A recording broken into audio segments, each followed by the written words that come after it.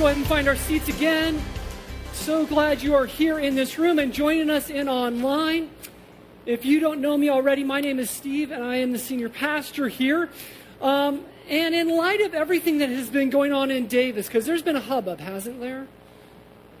Many are understandably relieved with the apprehension of the one suspected of behind the rash of stabbings that we had. And some are still shaken, maybe some of us here in this room, but certainly in our community. And so even though our whole church is not just exclusively Davis, we want to pray for ourselves, pray for Davis, because we're one community of many communities that are represented here, right? West Sac, Woodland, and Winters, and Dixon, along with Davis as well. So I thought it would be a good idea for us to pray for one another and to pray for our town. So let's pray, shall we? God, we are simply relieved. We're really just grateful to the police who are usually invisible to us, grateful that our community is safer.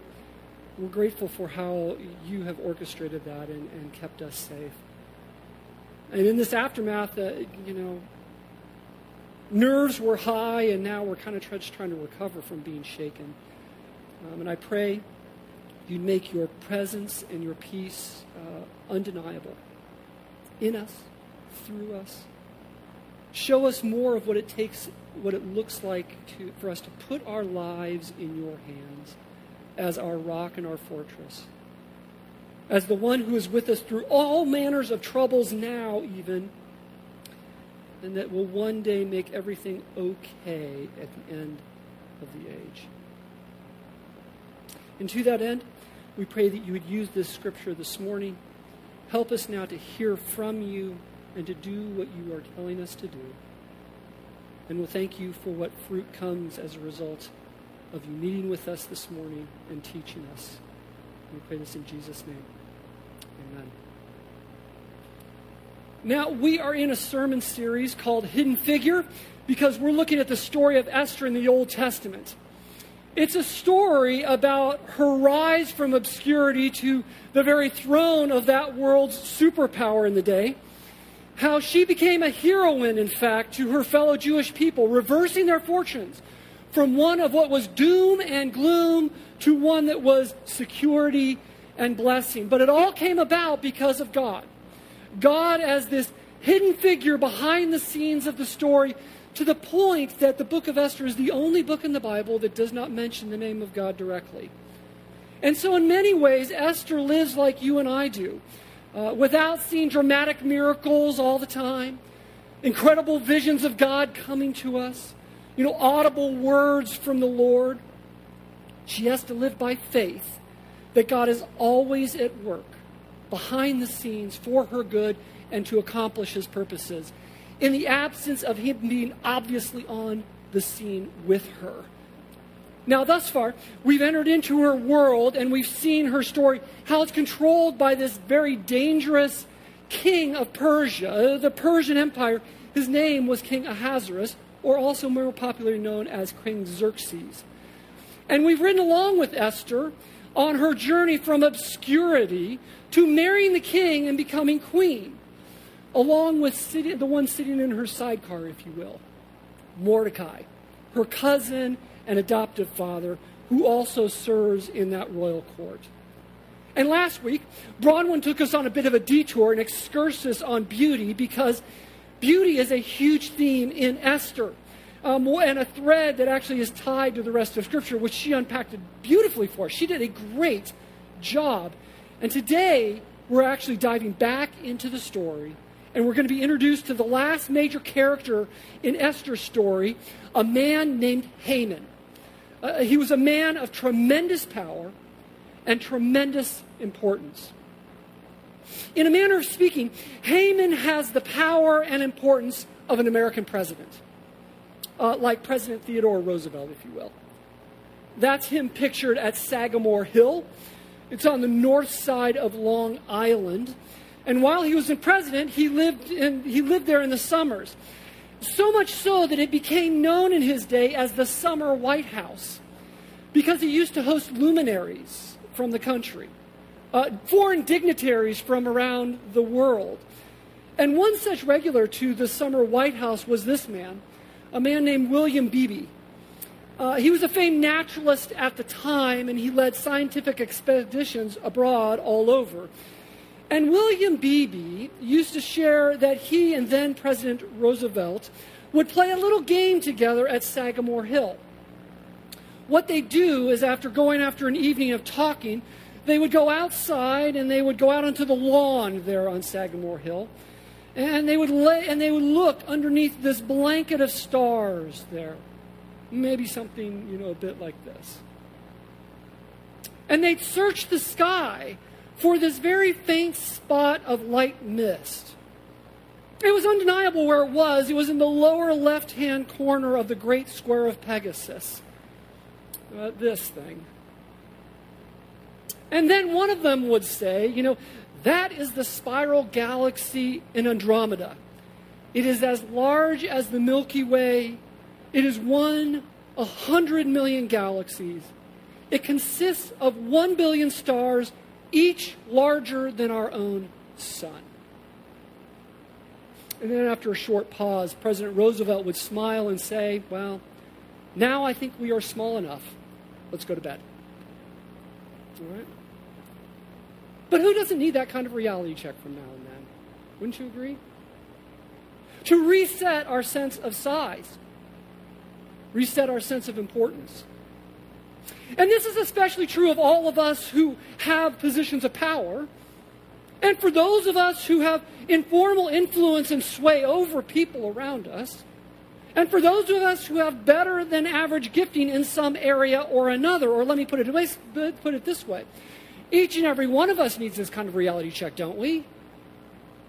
Because we're in danger of having an overinflated sense of self if we let ourselves go.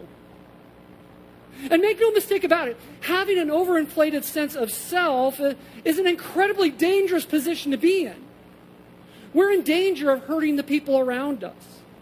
We're in danger of losing relationships we actually want and that we actually need in life. And we're in danger of having our own ballooned sense of self be popped and destroying ourselves. In short, we're in danger of losing our life and what makes life worth living. And that is no preacher hyperbole to kind of grab your attention this morning, right? Because there is a hidden figure in all of this that we may not see, that we may not appreciate, that we may not remember, and he opposes the proud. Something we get to see in the story of Haman and how he operates within the greater story of Esther.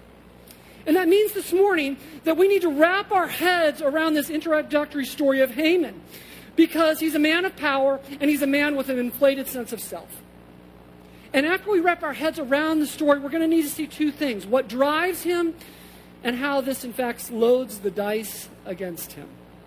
So, grab your Bible, open it or your Bible app on your phone. Find your way to the introduction of Haman. It's going to be in Esther chapter 3, verses 1 to 6. If you open your Bible, you'll probably be right in the middle with Psalms. Just keep going to the left and you'll hit Job. Just keep going to the left and then you'll hit Esther. If you reach for one of those blue Bibles, you're in luck.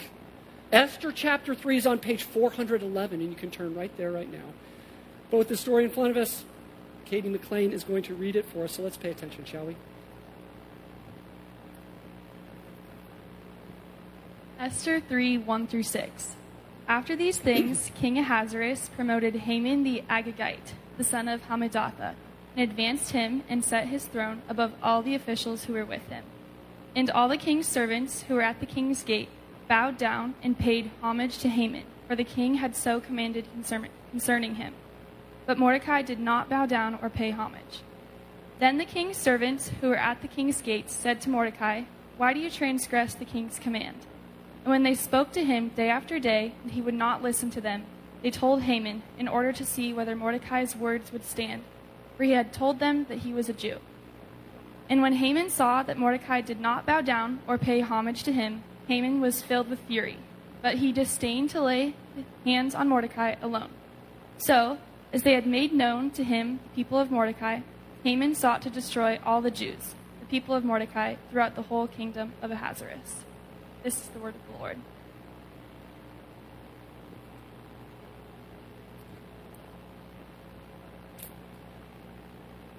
Now, that's what happens about 5 years after the close of chapter 2, after Esther had become queen and had foiled an assassination plot against the king with Mordecai's help that you can read about.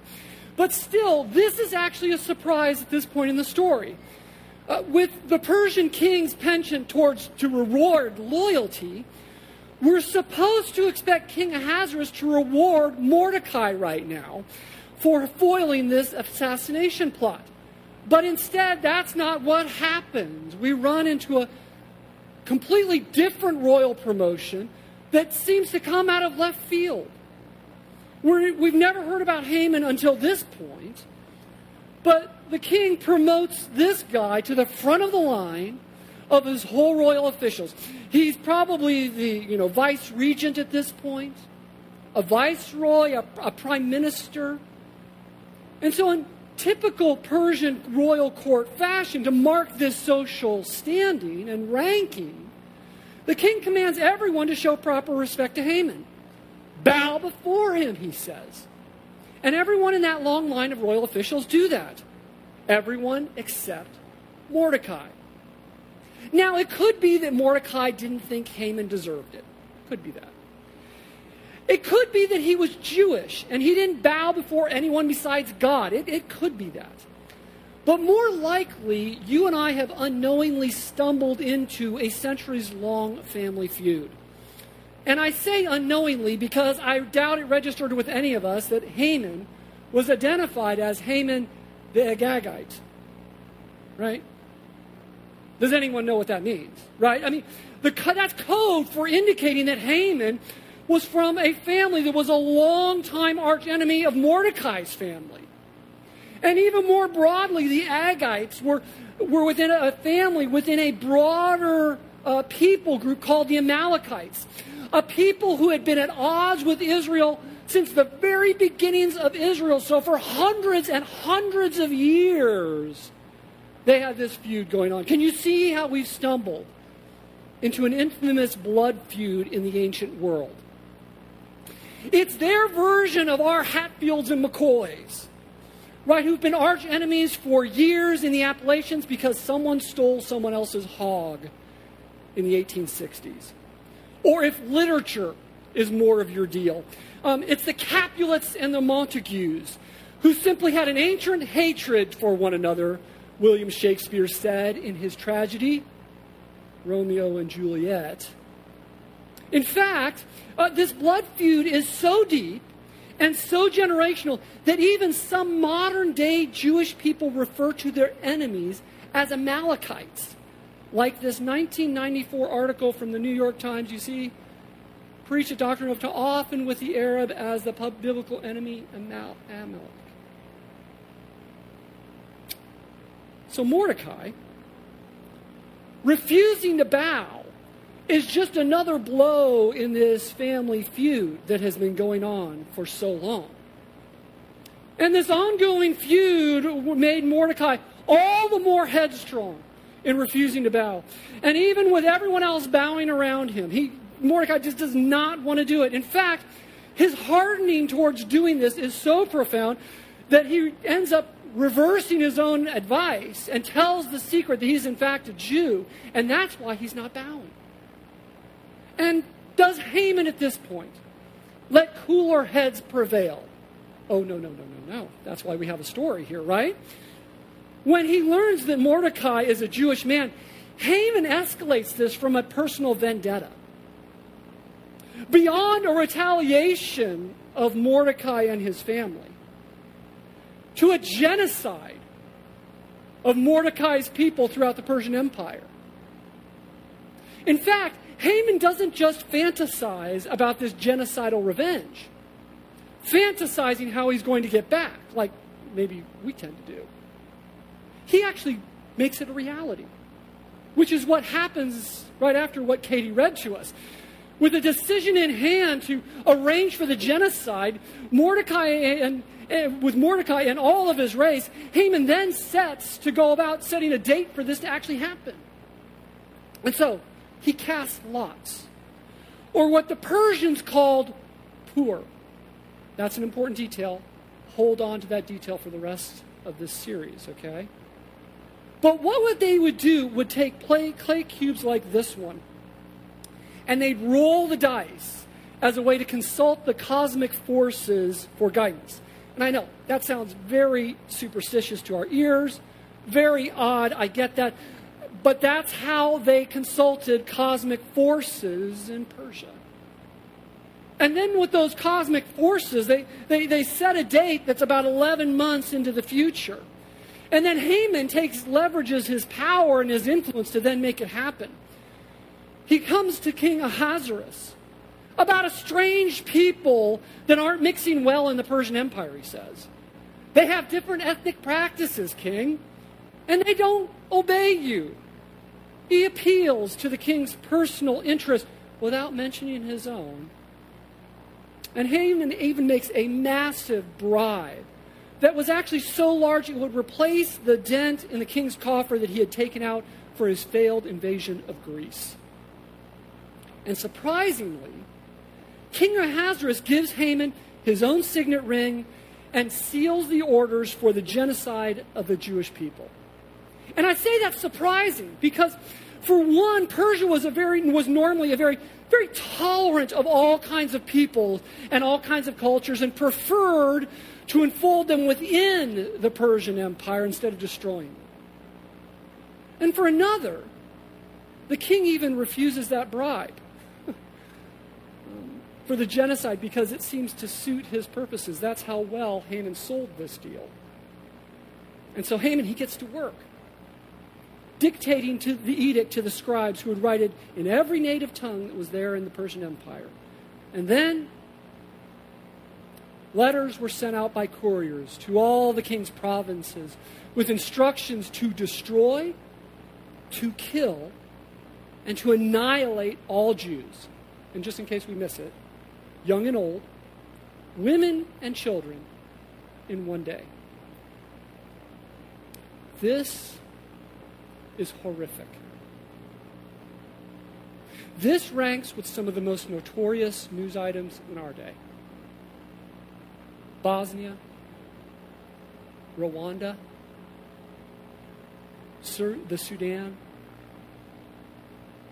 a sampling of which we have been tasting in Davis with what's been going on and the threats that we have felt. No Jewish person is to be spared. No possession they had wasn't up for grabs. In 11 months, it was effectively open season on the Jewish people and their possessions. And the letters went out far and wide into the Persian Empire. And the king and Haman sat down to drink. But the city of Susa was thrown into confusion. Haman sits in the lap of luxury, feeling quite satisfied with himself, but everyone else is bewildered and confused with this edict. What happened to the tolerance, everyone is thinking? What did the Jewish people do to deserve this, they're thinking. And the Jewish people themselves are asking, where are you, God, to protect us from things like this? Everything about Haman's introduction is upside down. The Jewish people are getting what they don't deserve in a genocide. Haman is getting what he doesn't deserve in a promotion, which Mordecai actually did deserve. Esther and Mordecai have to be scratching their heads, feeling incredibly vulnerable and even outraged, just like we would. They're probably asking the same things that you and I would be asking in situations like this. Like, God, where are you? Why are you letting this happen? Don't you care?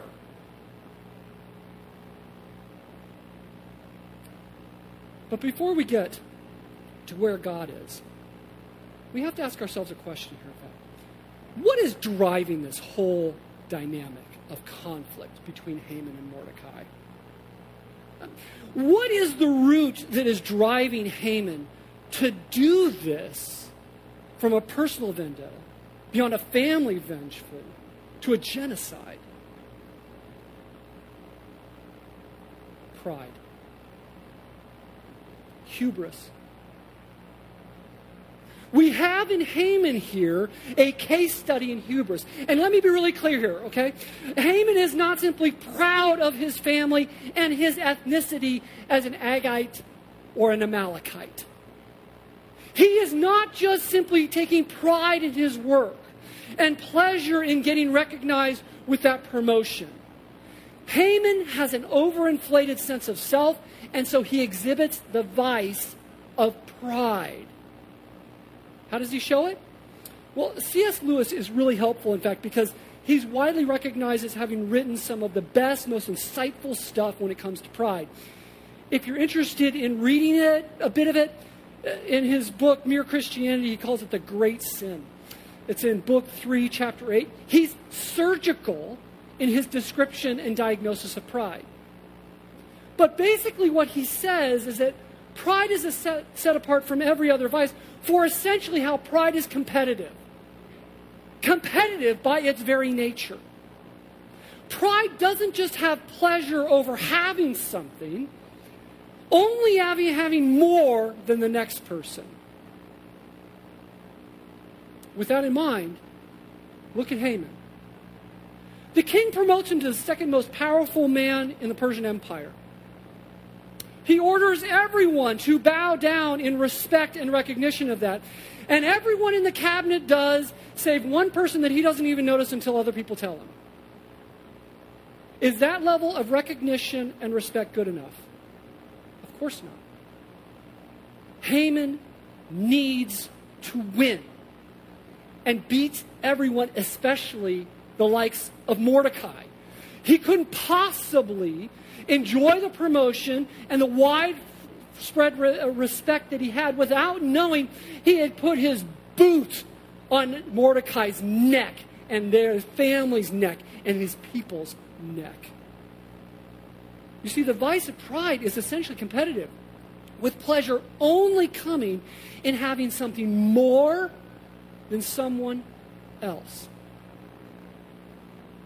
That hits pretty close to home, doesn't it? It does for me. I mean, how often do we fail to take pleasure in being smart or successful or rich or appreciated or attractive or important, because you guys are all that? But only insofar as we're actually that in comparison to someone else. I mean, how often do we have to have more likes, more recognition, better ideas, and just more than that other person? How often do we find ourselves with a humble brag? You know what I'm talking about? That we lead with in conversation. That we humbly put out there on social media.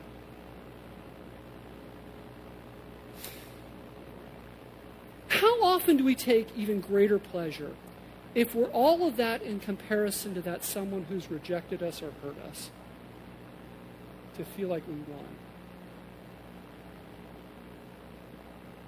How often do we feel gutted when we realize we're actually not better, with better ideas and better accomplishments to another, especially that one person who's rejected us and wronged us?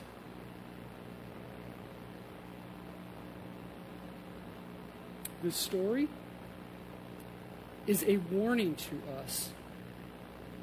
Pride is lurking there in us, much like it did with Haman. And then, since Haman has tremendous power with that promotion, his hubris is only fueled. His pride inside grows because, as C.S. Lewis points out, hubris loves nothing more than the recognized superiority over others and being able to order other people around. And Haman's pride, it grew monstrously large, ugly inside of him, beyond just a personal superiority with Mordecai. Beyond a family superiority with Mordecai and his tribe to an ethnic and racial superiority over the Jewish people. It was not enough to have a family dignity or a sense of esteem in his ethnicity. He has to exclude and squash the whole race and class of people that he counts beneath himself. I mean, this is textbook racism and prejudice, but it all begins with this root of pride. And that pride, it coupled with his power to give Haman the wherewithal to manipulate the king into making an edict of genocide. Pride is actually just that destructive if left unchecked. So much so, C.S. Lewis, he wrote this. He said this. He said, pride has been the chief cause of misery in every nation and every family since the world began. Pride always means enmity. It is enmity. Can you see this destruction from pride? Have you ever been on the receiving end of it from someone else? Have you ever experienced it within yourself that actually is what is making you miserable so often, that you're not better than that person or treated better than you think? Have you regrettably seen it come from you and your pride to the people around you? You see, pride means destruction within ourselves and around us. But even more devastatingly, C.S. Lewis diagnoses that pride and hubris sets us in a posture of his hostility toward God himself. And it doesn't really matter how many positive feelings we might have about God and thoughts about God, because hubris or pride, C.S. Lewis reasons, always has to look down on things and people to elevate oneself. And as so long as we're looking down, he says we cannot look up above and see God in heaven in superiority. And we may think it's no big deal. Kind of making a big deal of this, Steve, and make me feel bad. You know? I mean, no harm, no foul with God. I mean, we might even point to Haman here and say, he still wins. Maybe that's something that crossed Esther and Mordecai's mind too. Maybe that fueled some of their own outrage that they must have felt. And we'd all be right about Haman in the short run. You see, there are thin places in this story where it feels like God is going to burst onto the scene to oppose Haman face to face.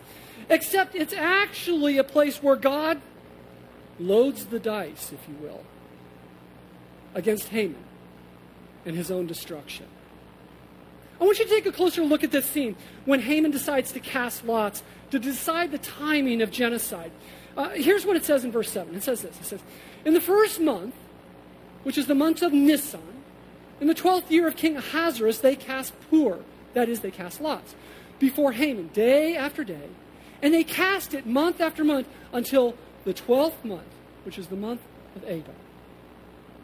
Now, oddly enough, they're in the Persian Empire, but now they're using the Hebrew calendar. And everything in this sounds incredibly strange to our ears, does not? But this is actually a thin place where God is going to burst onto the scene. For one, the date would have stuck out immediately because it was the month of all months for Jewish people. This was a month marking them out as God's people in the Passover. The day God loosed his final and deciding plague upon Egypt that killed every non-Jewish firstborn in the land. So it's a month that God was celebrated as having delivered his people from slavery and from death in Egypt. And then, as coincidence would have it, if I can put that in air quotes, on the very eve of Passover, the edict that would codify the day that Haman's lots had to determine the demise of the Jewish people, that's the day it was written and sent out. And so of all the months that Haman could have cast lots, On all the days when he could have sent out this edict, it ironically happens on Christmas and Easter wrapped into one that teems with overtones and reminders of God's miraculous power to work and deliver his people. And then on top of that, the idea of casting lots was always seen as a place of God's domain. Hold your doubt there. Suspend doubt. Just come with me here. Proverbs says this. It says, the lot is cast into the lap, but its every decision is from the Lord. What we look at as random is in fact under God's control. So casting lots for the cosmic forces to weigh in the decision was in fact in the Jewish mind and the Jewish kind of thinking, this was God's domain when his people was involved.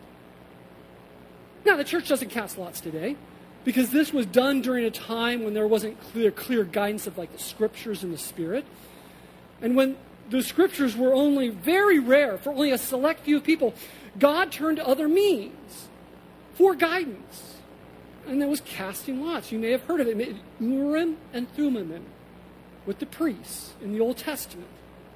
God made allowances for casting lots with priests for guidance in the absence of the clear guidance of Scripture, the clear guidance of the Spirit, which is unnecessary today. Yes, laughable even, I get it.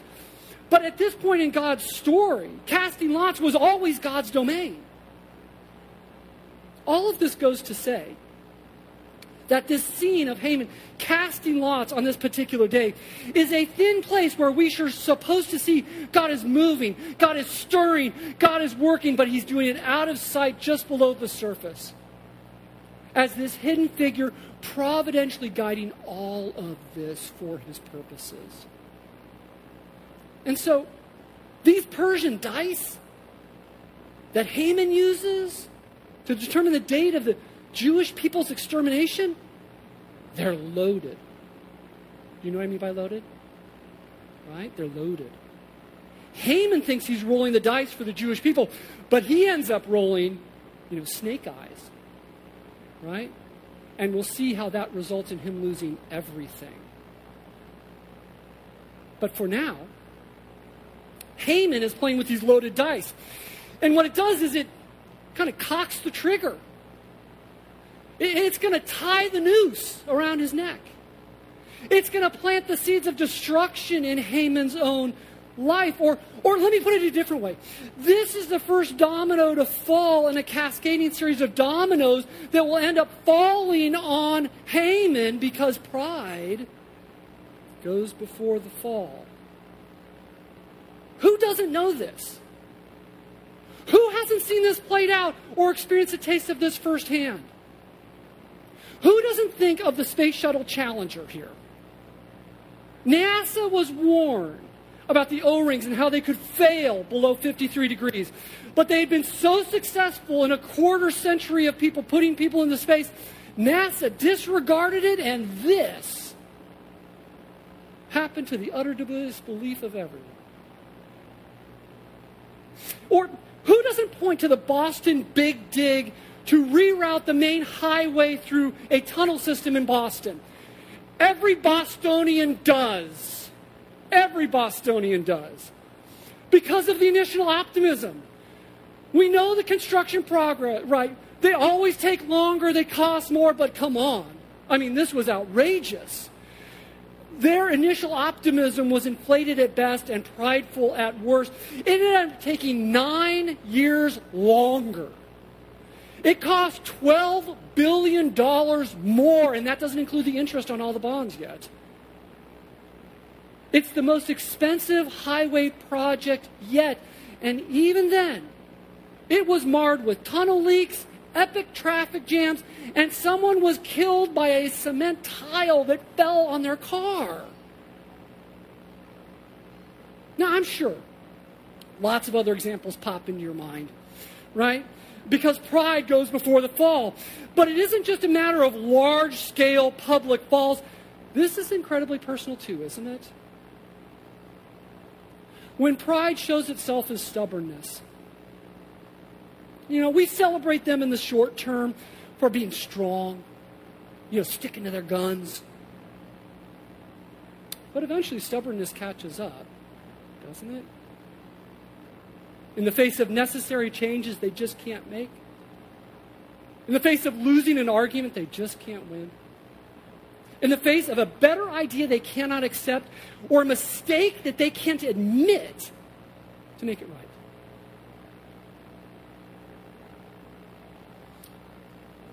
When pride shows itself in confidence in abilities, confidence in knowledge, confidence in decision-making, we may celebrate them in the short run for their robust ego, right? But eventually, confidence becomes cockiness and catches up with them in the face of failure that sickens their heart.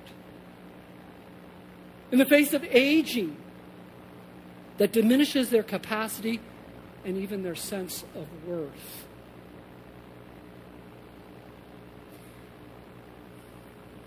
You see, Haman is a case study in pride.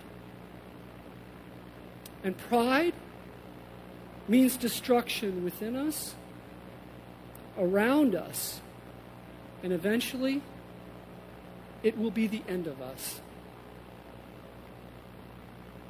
And in the face of this kind of warning, C.S. Lewis urges us to begin by simply admitting that pride. That's where he says to start. And what areas we might have an overinflated sense of self. But that's actually only one step. The next step is actually to look further than President Theodore Roosevelt would in the night sky, to God himself, and see how his greatness was in how low his son would have to go for us. His son wouldn't just go low to the earth, but lower as a peasant among humanity. And still even lower in death with the lowliest of deaths on a cross. And so coming to Jesus actually means a death blow to our pride. When coming to Jesus, we begin asking ourselves, like, how can we dare to compete with others to be better if the greatest of all had to go so low for me and my sin and my flaws and my failure? How can I possibly try to do that? Or how can I possibly exaggerate my sense of self before such greatness of love and greatness of sacrifice that was required for my flaws, required for my tangles, required for my sin? Pride goes before the fall, yes. But faith in Jesus means grace for us in humility and eventually then to be raised up by him. So let's pray that into ourselves, shall we? Let's pray together.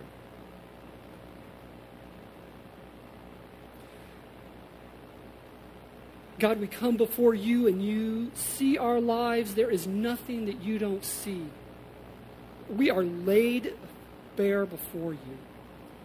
And God, in the quietness of our hearts, if there was a place that you kind of pointed at in our soul, this area of pride, we bring that to you now just to simply recognize what you have pointed out to us.